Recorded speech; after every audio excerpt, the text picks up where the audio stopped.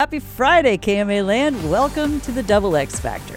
This is a 3-minute dose of personal growth stuff delivered each weekday by Spencer Williams and me, Sandy Edie Hansen.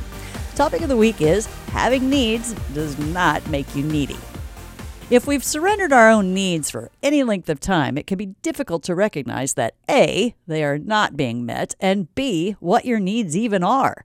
We do have a responsibility to recognize, communicate, and even fulfill our own needs to a certain extent. There are some warning signs that may happen when you're not honoring or identifying our own needs. What we often do is judge these warning signs as some kind of character flaw. When we can recognize these warning signs from a further distance out, we can avoid what feels like an implosion emotionally. Your exhaustion, emotional fragility, reactivity, overwhelm, explosive anger, and boiling resentment are warning signs. They're symptoms of a lack of care for yourself, and it's pointing you to your unmet needs on some level. When we become more aware of our own needs and that they are not a weakness, but actually our superpower, we can hear them when they start to whisper rather than waiting till they're screaming at us. If seeing your own needs as a superpower is just too much for you to grok, well, at least moving towards seeing your needs as neutral or natural will help. If you can't meet your needs in the early moment that you recognize they're starting to talk to you, just taking a moment to acknowledge that you have this need and commit to addressing it as soon as you can will be a really great way to prevent it from becoming a raging toddler internally and emotionally.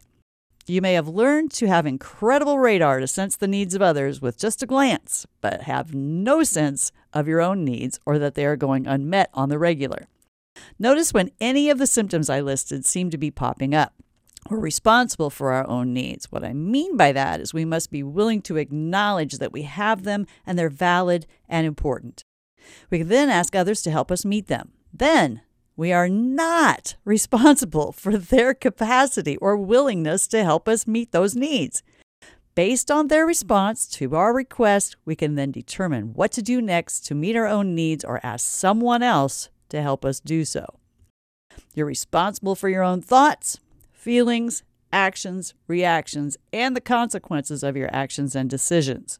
The other adults in your life are responsible for theirs. Identifying and expressing your needs is your responsibility. Mind reading is no one's responsibility. Some people in your life may not have the bandwidth to meet your needs. This needs a discussion, not self-abandonment, not judgment of yourself or the other person. I hope this info causes you to think a bit, even challenge any limiting beliefs you may hold about having needs. Next week, our segue of topic is going to move to who do you become to fit in? And we hope you'll join us for that. Later!